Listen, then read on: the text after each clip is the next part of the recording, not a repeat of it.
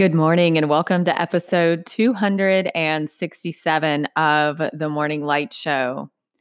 As a big fan of leading well from within for many years, it really goes back to whenever I got trained in neuro leadership and did brain-based coaching when I was working inside of organizations. I am just thrilled to share with you today a leading expert, a world-class facilitator, thought leader who I just absolutely adore on this topic of leading well from within. And his name is Dr. Danny Friedland. He's the author of the book called Leading Well from Within, a neuroscience and mindfulness-based framework for conscious leadership. And what he shares in today's episode is profound, not just in ordinary times, but in extraordinary times that we're in right now. As we're all thinking about how do we choose to show up? How do we choose to influence others? And you're going to get from Dr. Danny today a lot of nuggets, a lot of life hacks, a lot of truth bombs that are just going to hit you right in the middle of the heart and lead you to think differently about how you're showing up in your life, about how you're supporting other people, and about what you can do right now to make a difference and create sustained change, which is something that we deeply need right now. I'm going to go ahead and warn you, the volume on Dr. Danny's part is a little low, and I'm not sure if that's his end or my end or whatever, but this is a very grassroots podcast that I do. And so when you hear Dr. Danny talking, just turn up the volume. My voice will be a little bit louder than his, but just turn up the volume a little bit extra because the nuggets and the wisdom that's shared in this episode, you're not going to want to miss. So without further ado, here we go. Welcome to the Morning Light Show. I'm your host, Adair Cates. This show will offer you insights and inspiration to free your spirit, open your heart, and start your day off light and bright.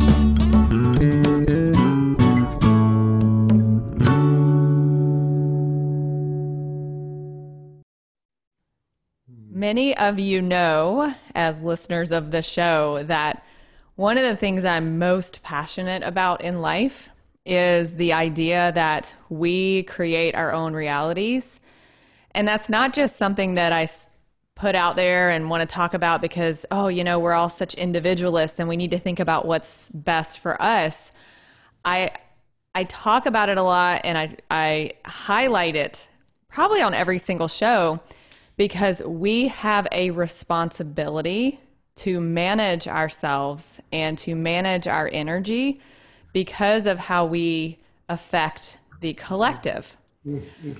And so today on the show, I have Dr. Danny Friedland, who is a fellow exchange facilitator with me.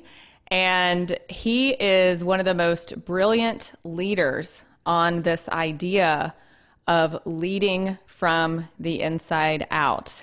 And very recently, I was incredibly inspired by a session that he did inside of our community that touched me deeply as someone who is constantly thinking about what's happening inside of me and how is that affecting my outer world. And I was incredibly blown away by how everybody else on that call was in total awe of not only what you shared, Danny, but as who you are as a person. So before we jump in here, I do want to share a quote because I think it's so relevant to what we're talking about on the show today. And that is, it's a quote by Bill O'Brien, business leader, that the success of an intervention depends on the interior condition of the intervener. And I'm thinking about what we're experiencing right now in our country. We've just come through a pandemic. Now we have this whole uprising happening around racial equality in our face, and it's time for us to make some changes around that. And if we're not all mindful of who we are and how we're showing up, then there's some detrimental backlash from that potentially. So just to toot your horn a little bit, Dr. Danny. Dr. Danny is not only the author of the book Leading Well from Within, a neuroscience and mindfulness-based framework for conscious leadership. He is a doctor and was on the leading edge of the evidence-based medicine movement and wrote one of the textbooks for that. And he's originally from South Africa, so you're going to hear his accent. He is a coach. He is an incredible facilitator. Works with groups, a lot of groups he's highly invested in conscious capitalism as a movement, very active in that group, and works with business owners in helping the leaders of that company really be aware, conscious, and at their very best so that they can bring out the best in their team. So Dr. Danny. Oh, dear. Welcome. We're so happy that you're here. And I'm just going to let you talk because you can tell, there's so much that you bring to us. But what I want to start with is, we'll see where we go from here. We have no script, which is always the case for me. But what is it about leading well from within right now that's probably more important than it ever has been? Yeah.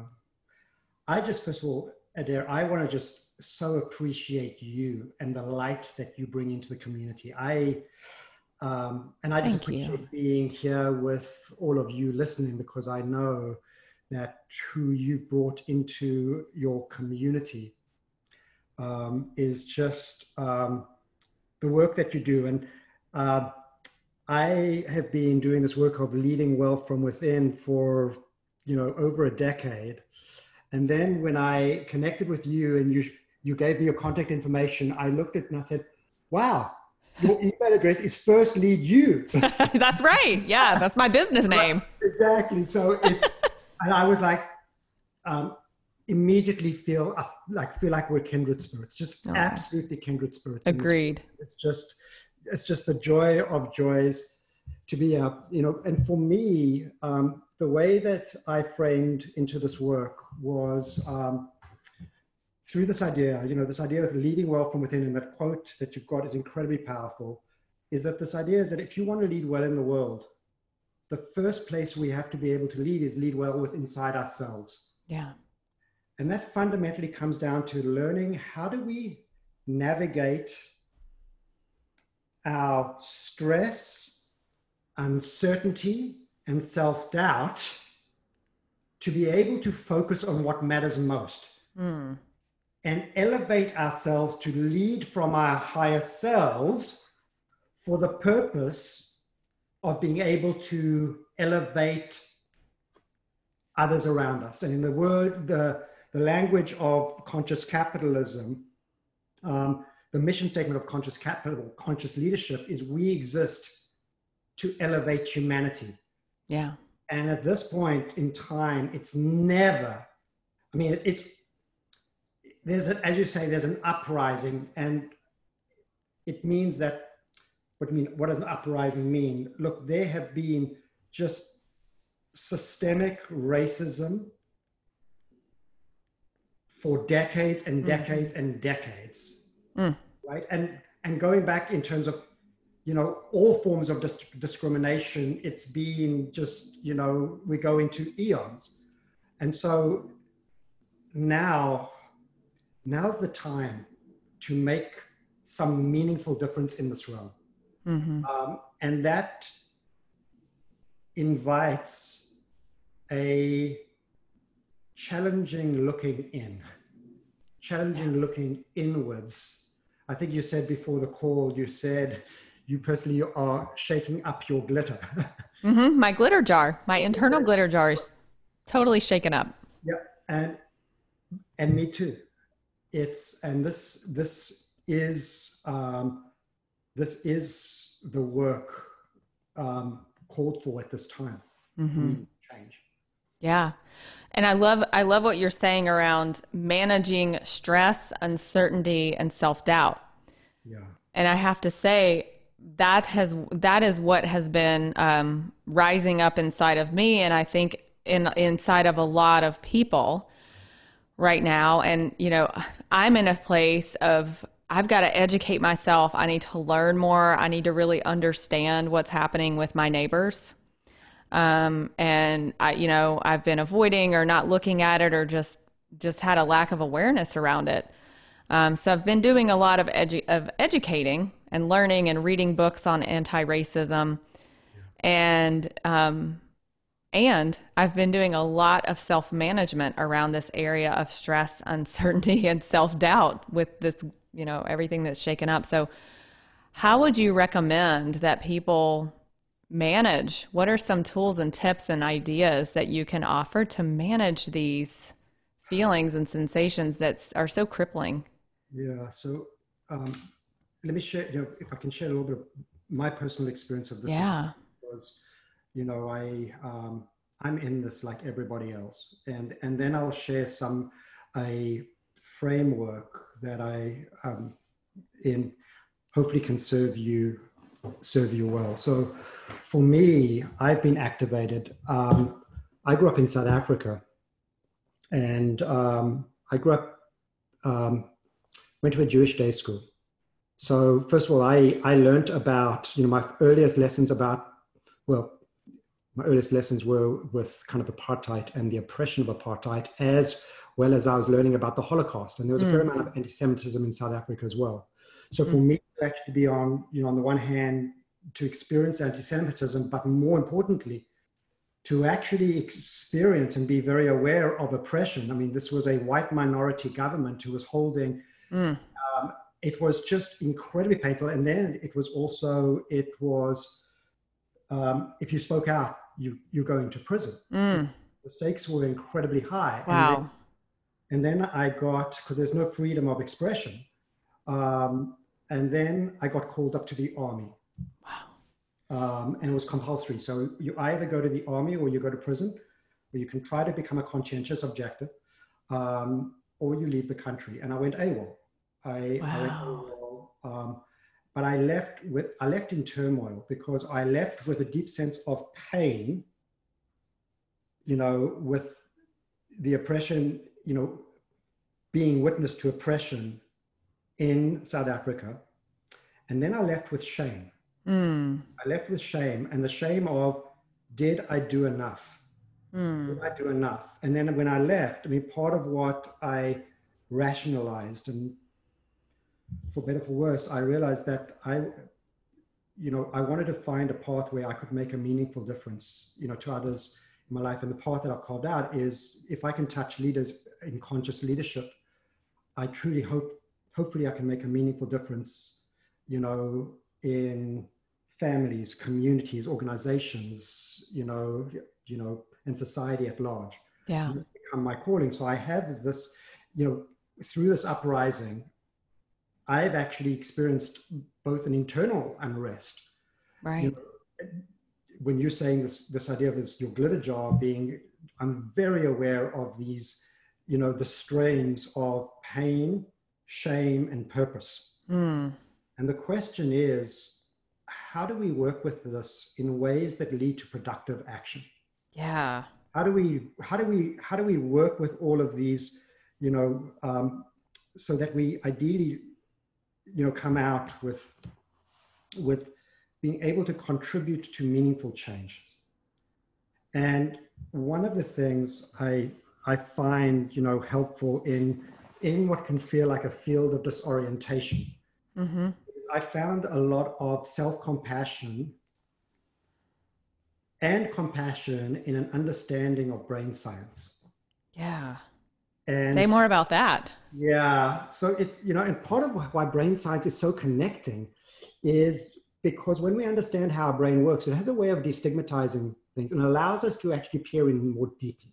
Yes. And it then gives us some compassion, because we can understand why, people show up in the way that they do.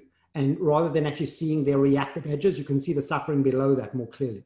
Oh, yeah, that's so beautiful. I don't know if you know this, but like 5, 6, 7 years ago, when I was working inside of an organization, I was trained in neuro leadership with David Rock Oh, yeah, yeah. and did brain-based coaching. So you're totally speaking my language when you Oh, talk about the brain science, and it really is how I think a large number of people can relate to the states that people are in and the actions that they choose when they are in those states. So yeah, say more about that. so we are connected by our brains, and that's why, part of, when I say that this is an act of self-compassion, self-compassion has three components to it.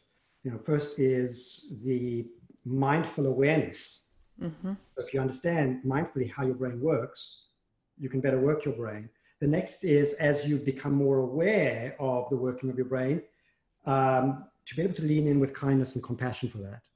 And then the third part is common humanity. It's realizing you're not alone. And Right. that, we're connected by our biology.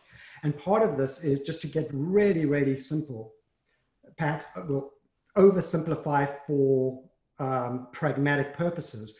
The brain, the evolutionary structure from the brain, which, the brain develops from the bottom up, the back forward. There's an evolutionary structure called the triune brain that speaks to these three large areas, of significant areas of evolution within the brain. And essentially the brain maps against Maslow's hierarchy of need, simplified to levels of safety, love and belonging, and significance, our capacity for significance. And literally the flows come in through our safety circuits first, then we have the capacity for love and belonging, and then we have the capacity to come together and gather in common purpose. Yeah. Now, when you look, and ultimately the experience of being able to regulate your brain, without, from a place of your highest cortical circuits, your neocortex and your prefrontal cortex, at the top, which gives you the capacity for a creative mindset, as opposed to the fight and flight safety circuits at the base, Right. that are all about reactive, fast reactive, slow wise, gives us an understanding of what might be needed to basically be able to elevate. And when you're talking about leading consciously, conscious leadership, it's Maslowian. We exist to elevate humanity. It's Maslowian. So it's how do we actually understand the workings of the brain with safety, belonging, significance, to be able to lead from our highest selves.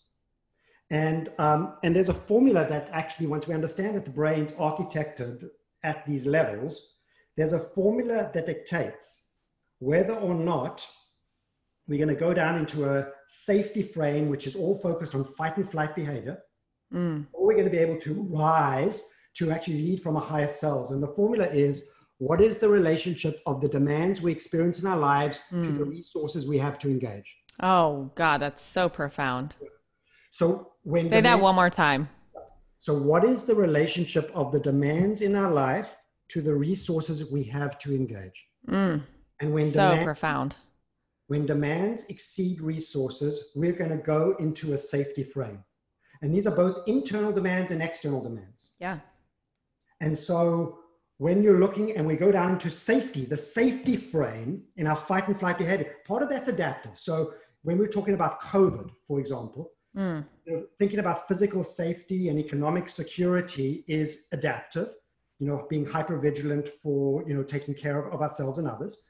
But safety is a sledgehammer. So when we actually, and particularly around psychological threats, the brain is built for joy or happiness first, it's built for safety first. So when we're psychologically threatened with stress or self-doubt, we go into fighting for control, or fighting to prove self-worth, or taking flight from anything that leaves us feeling out of control or self-doubt. Yeah. Right? And now you begin to see all of the chaos that ensues from that, the tensions and the strains and the chaos, both, in families, organizations, and now on the streets. Yeah. It's so, so can I say something on that really quick? Please do. It's so profound, this whole idea of when the demands exceed the resources, that's when you go into this fight or flight mode. And I feel like that's what's happening, obviously, on the streets with the protests, as you have the fighting going on and the anger and the rage. Right. And there's also a group of people, and I'm not saying there's two camps, there's like multiple camps that people are in right now, right? Because there's lots of different emotions going on. But I'm also very clearly seeing, people who just want to continue to be in denial. And they're like, no, like I'm good. Like everything's fine. This is not that big of a deal. Like I'm going to go distract myself or whatever. And you're saying that is also survival mode. Well, that's survival mode. So I want to just talk about, because there are different forms of fight and flight, and I'm not saying reactivity bad. We need to have actually be discerning. And the question is the fight and flight doing more harm than good? So when you're looking at a fight for justice, I would say is important. A fight for justice is important. As opposed to the language used, that is, we need to dominate others, right? That just feeds a cycle of reactivity. And by the way, it's not only that we experience, this potentially low performance leadership state that can happen in reactivity. Yeah. Or as opposed to a high performance conscious leadership mindset in creativity. And we'll come back to what that looks like. Yeah, right. Yep. But because we're wired to connect, our brain is wired to connect, we can oscillate between reactivity and creativity. And the responsibility that you spoke about right at the beginning is this understanding about, because we're wired to connect, leadership is an act of influence. Leadership is an act of influence. So here we are between reactivity and creativity. So when you're in a place of reactivity, oftentimes when you're in a state of trying to dominate others, that can trigger somebody's threat, and they go into fight and flight, that then trigger you, and you get into the cycle of fight, flight trigger, and then all of a sudden that's social and emotional contagion. So we're not only in COVID contagion, more importantly at this time, we're in social and emotional contagion. And so there's so much toxicity. And I think about what happens in the body, all the cortisol that's released, all the, when we're flooded with all these different neurotransmitters, it's very hard for the body to get back to homeostasis. Yes. And not only that, as you know, because, I know you've done heart math, into incoherence. We get into a state of incoherence where we actually disrupt our circuits of compassion and our circuits of decision making, and we stay incoherent, and we don't even have access to those circuits in our brain. And so we're in this place of fight, flight, trigger, as opposed to a cycle of creativity is a cycle of being able to receive others with deep empathy and understanding, and give with authenticity and care. And this is not always soft. Sometimes you want to find, how do I say things in which it's most likely to be heard and create effective change? Yeah. Right? So we oscillate between these personal states of reactivity versus the state of a creative mindset. And the creative mindset, it's when we're in the ability to be grounded within ourselves. When you're talking about the functions of the prefrontal cortex, what it's got is they've got the capacity for, first of all, emotional regulation. Yeah. To basically pause before you react. So you take wise action, fast reactive, slow wise. In addition, there's a highway of fibers that come up from the gut, and as you know, from the heart intelligence, radiating forward in the mind. So this gives us the capacity for empathy, compassion, morality. The ability to relate well to others, essentially. These are all the circuits of our decision, executive function. So vision, strategy, decision-making. And then these are the circuits. The change, exactly. How do you actually navigate through a change with clarity? And then this is the circuit of mindful awareness. Rather than actually reacting to every thought internally, we're just going to say, what would be the wise action now? So reflection. We're able that's part of the active learning cycle. It gives us the capacity to reflect, create wise action. So these circuits up here are high performance creative mindset. We oscillate that, and when we're in that space, we're most equipped to receive and give with each other effectively, as opposed to down here, fight, flight, trigger, fight, flight, trigger. So when you look at leadership as being an act of influence, and you think about where you have influence in your life, if you reflect on where do you have influence in your life, very quickly you'll appreciate where don't you have influence in your life. Yeah.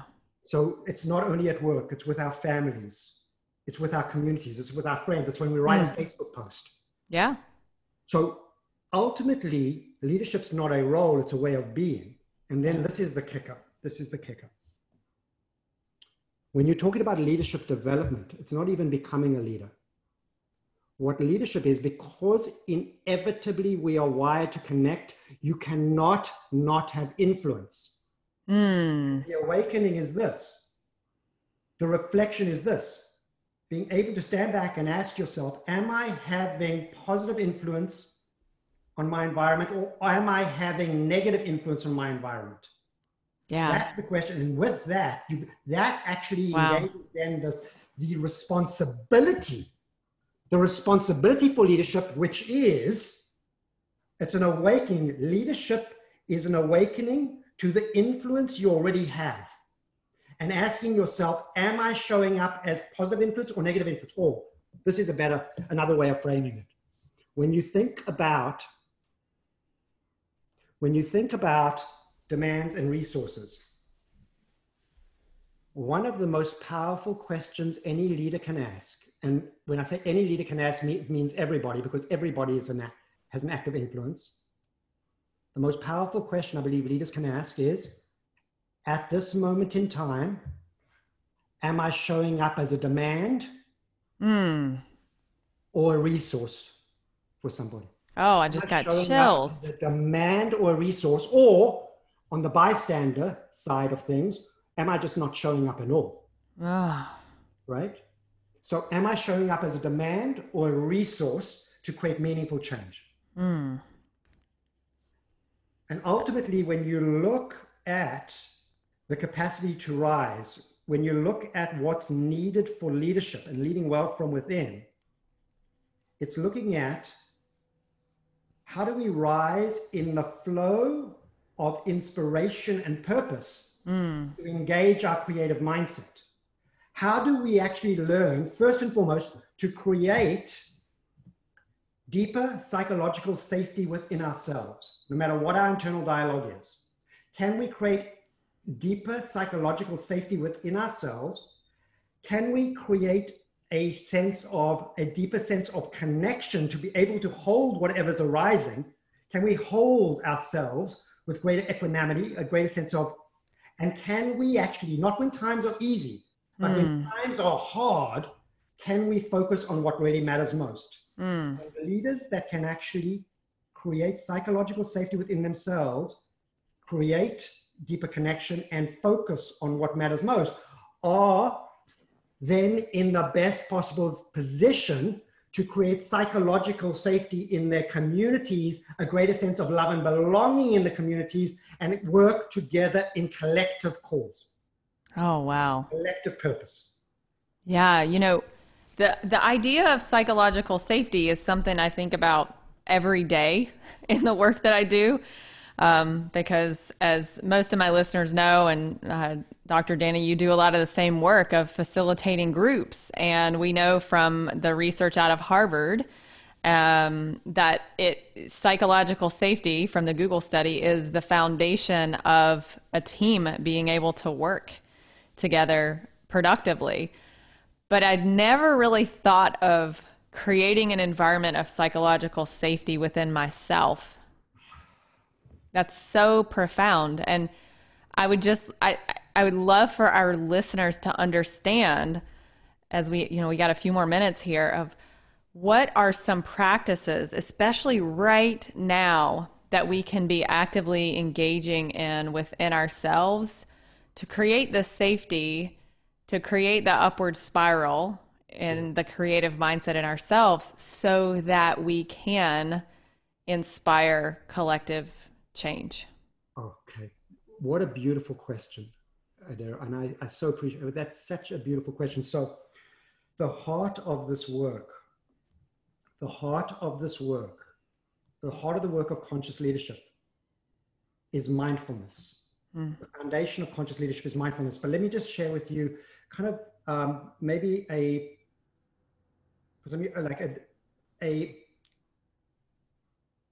new perspective. Maybe it's not really new. It's just, I want to kind of just shift and offer a definition. So the way I experience mindfulness is the practice of paying attention with a sense of openness, kindness, and curiosity for what's ever arising in the present moment. Yeah. Okay, so let me unpack that. So mindfulness is the ability to actually separate yourself from the content of your experience and the context of your experience. So rather than being swept away by your thoughts, sensations, emotions, when you can rise to the clarity of observation, you can observe that you're not your feelings, thoughts, and sensations, but that you're having thoughts and sensations and emotions. But here's the key point in that. Maybe perhaps the new thing is really wanting to kind of amplify the qualities of mindfulness, which is the qualities of openness, kindness, and curiosity. Why are those so powerful? And it's almost like this is the lens on our awareness. This is the lens. When we're observing this internal thought, you can actually observe, but if you can observe with actually kind of a harsh self-judgment, that's, a way of observing. So it's a quality of observing where you're bringing the qualities of openness, kindness, and curiosity. And why?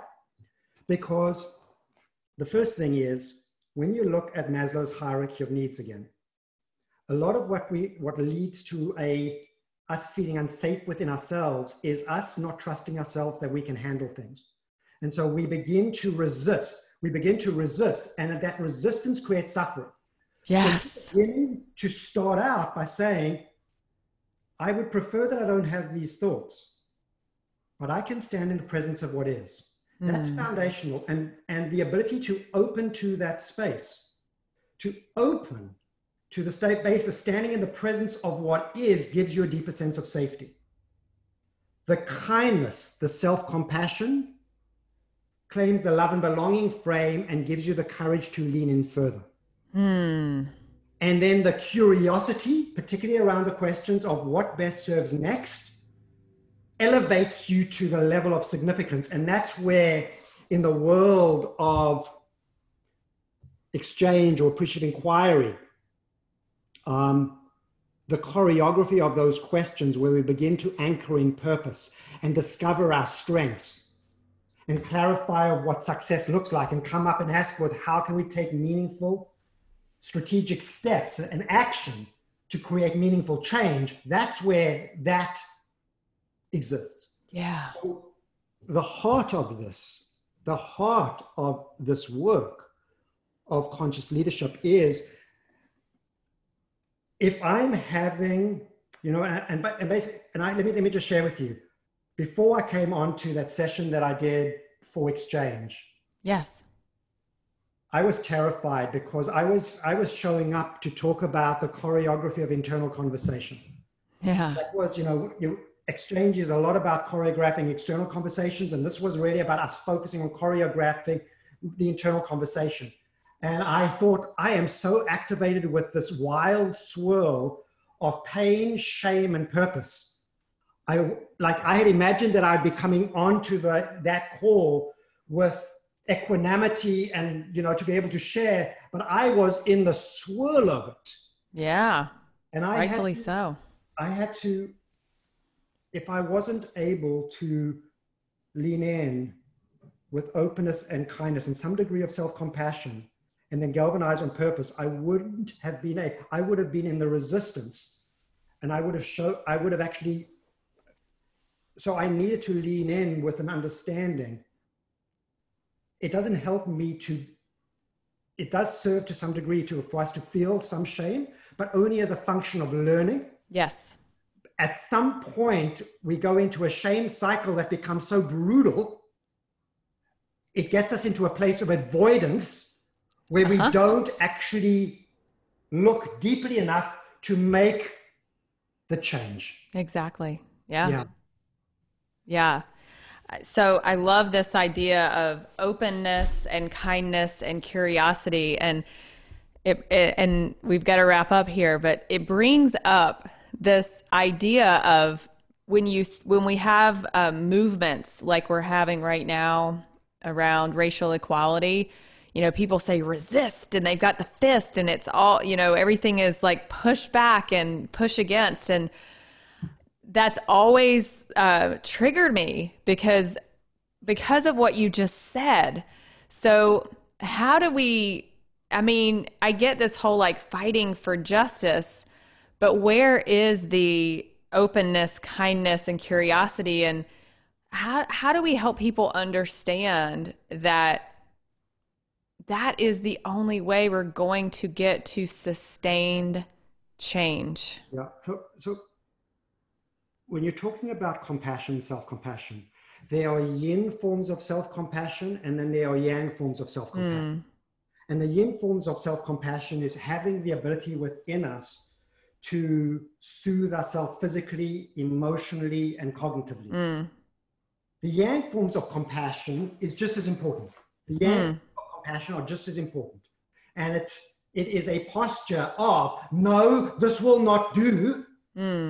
This is what I need, and let's get going to motivate ourselves. So I want to kind of give that all of this is needed. It's understanding how to integrate all of that. Yeah. All of that together. So for example, the language that's been used, Reverend L. Sharpton, I was so moved by his eulogy. And what he said, painfully, we have got all of the skills and talents, and all we're asking you to do is to get your knee off our necks. Oh, right? Yeah. So what he's essentially saying is, I'm not asking for anything to be given to us. I'm asking for the demand to be removed. This is one of the things that we can all be a part of, being very, very, looking at wherever systemic racism exists, rooting out wherever anything might exist that looks like a knee on the neck. And then this other dimension, I can't breathe. We're tapping into internal resources. How do we breathe more fully and rise? We want to rise. And so that part of the metaphor is incredibly powerful. How do you become more internally resourceful? How do you breathe? How do you breathe oxygen of strength and vitality into your life where you can create meaningful change? How can you breathe with the strength of openness, kindness, and curiosity? And then how do we actually collectively breathe together so we resource each other to create meaningful collective change?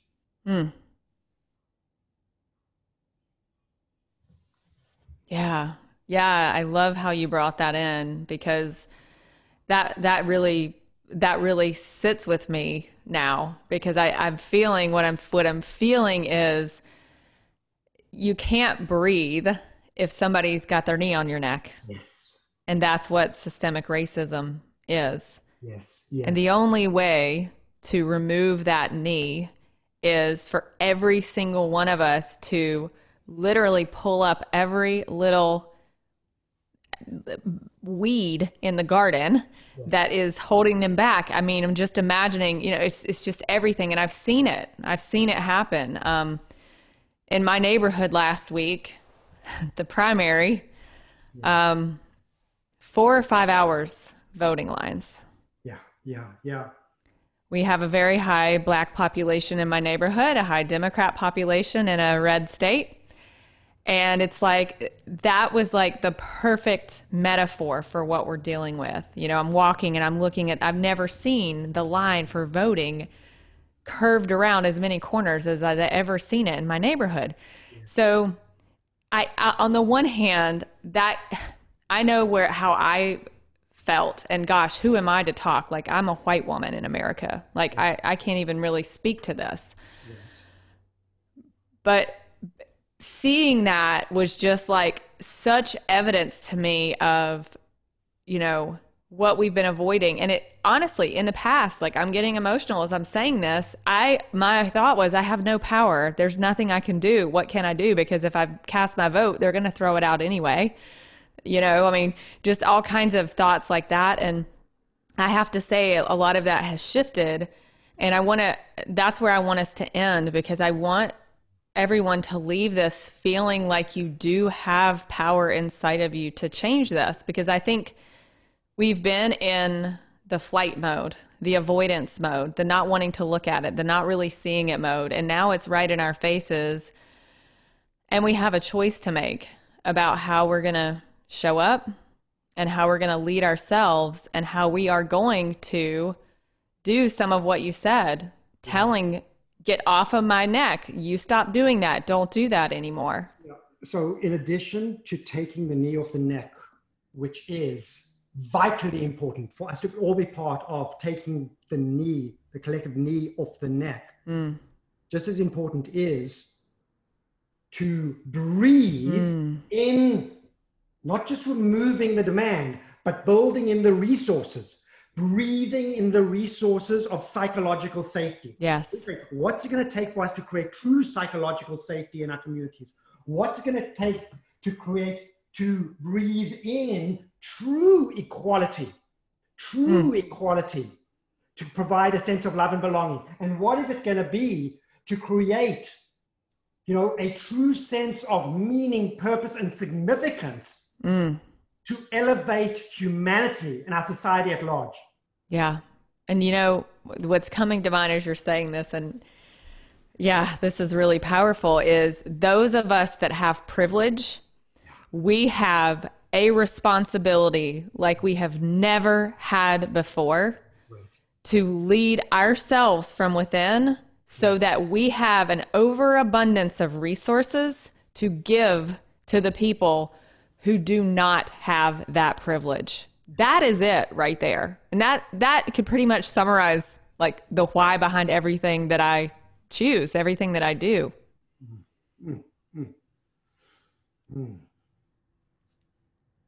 So we'll leave it with that.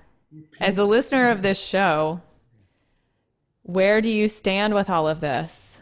What is this stirring up in your internal world, in your glitter jar? And I invite you to really reflect on this and think about if you are a white person and you have privilege, how might you take responsibility in a new way for what's happening inside of you so that you have resources to give to those who are tapped out? And for everybody on this call, what can we be doing as a collective? Because it's not, leading well from within is one aspect, and what's happening inside of us is one aspect.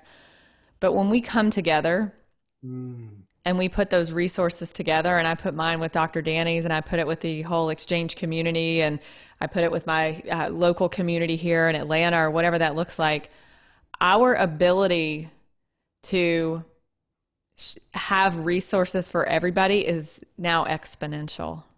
Yes. So that's the invitation, is to go out there and, as Dr. Danny, as you said, be in the state of openness, kindness, and curiosity as frequently as you can possibly be, and be a resource for others instead of a demand. So thank you, Dr. Danny, for being here. It's always such a joy to have a conversation with you. I got chills like at least 10 times as we were talking, and the tears came at least 2 or 3 times. So I'm deeply grateful for you, for the work that you do. And listeners, if you want to find Dr. Danny, check out his book, Leading Well from Within. And what is your website, Dr. Danny? Supersmarthealth.com. Yeah, so you can check out Dr. Danny on supersmarthealth.com. And thanks again for listening, and we'll look forward to having you back on the show again. I so appreciate you, Adair, and I so appreciate the opportunity to share with all of you today listening. I really wish you well on this important journey forward. Awesome. Thank you.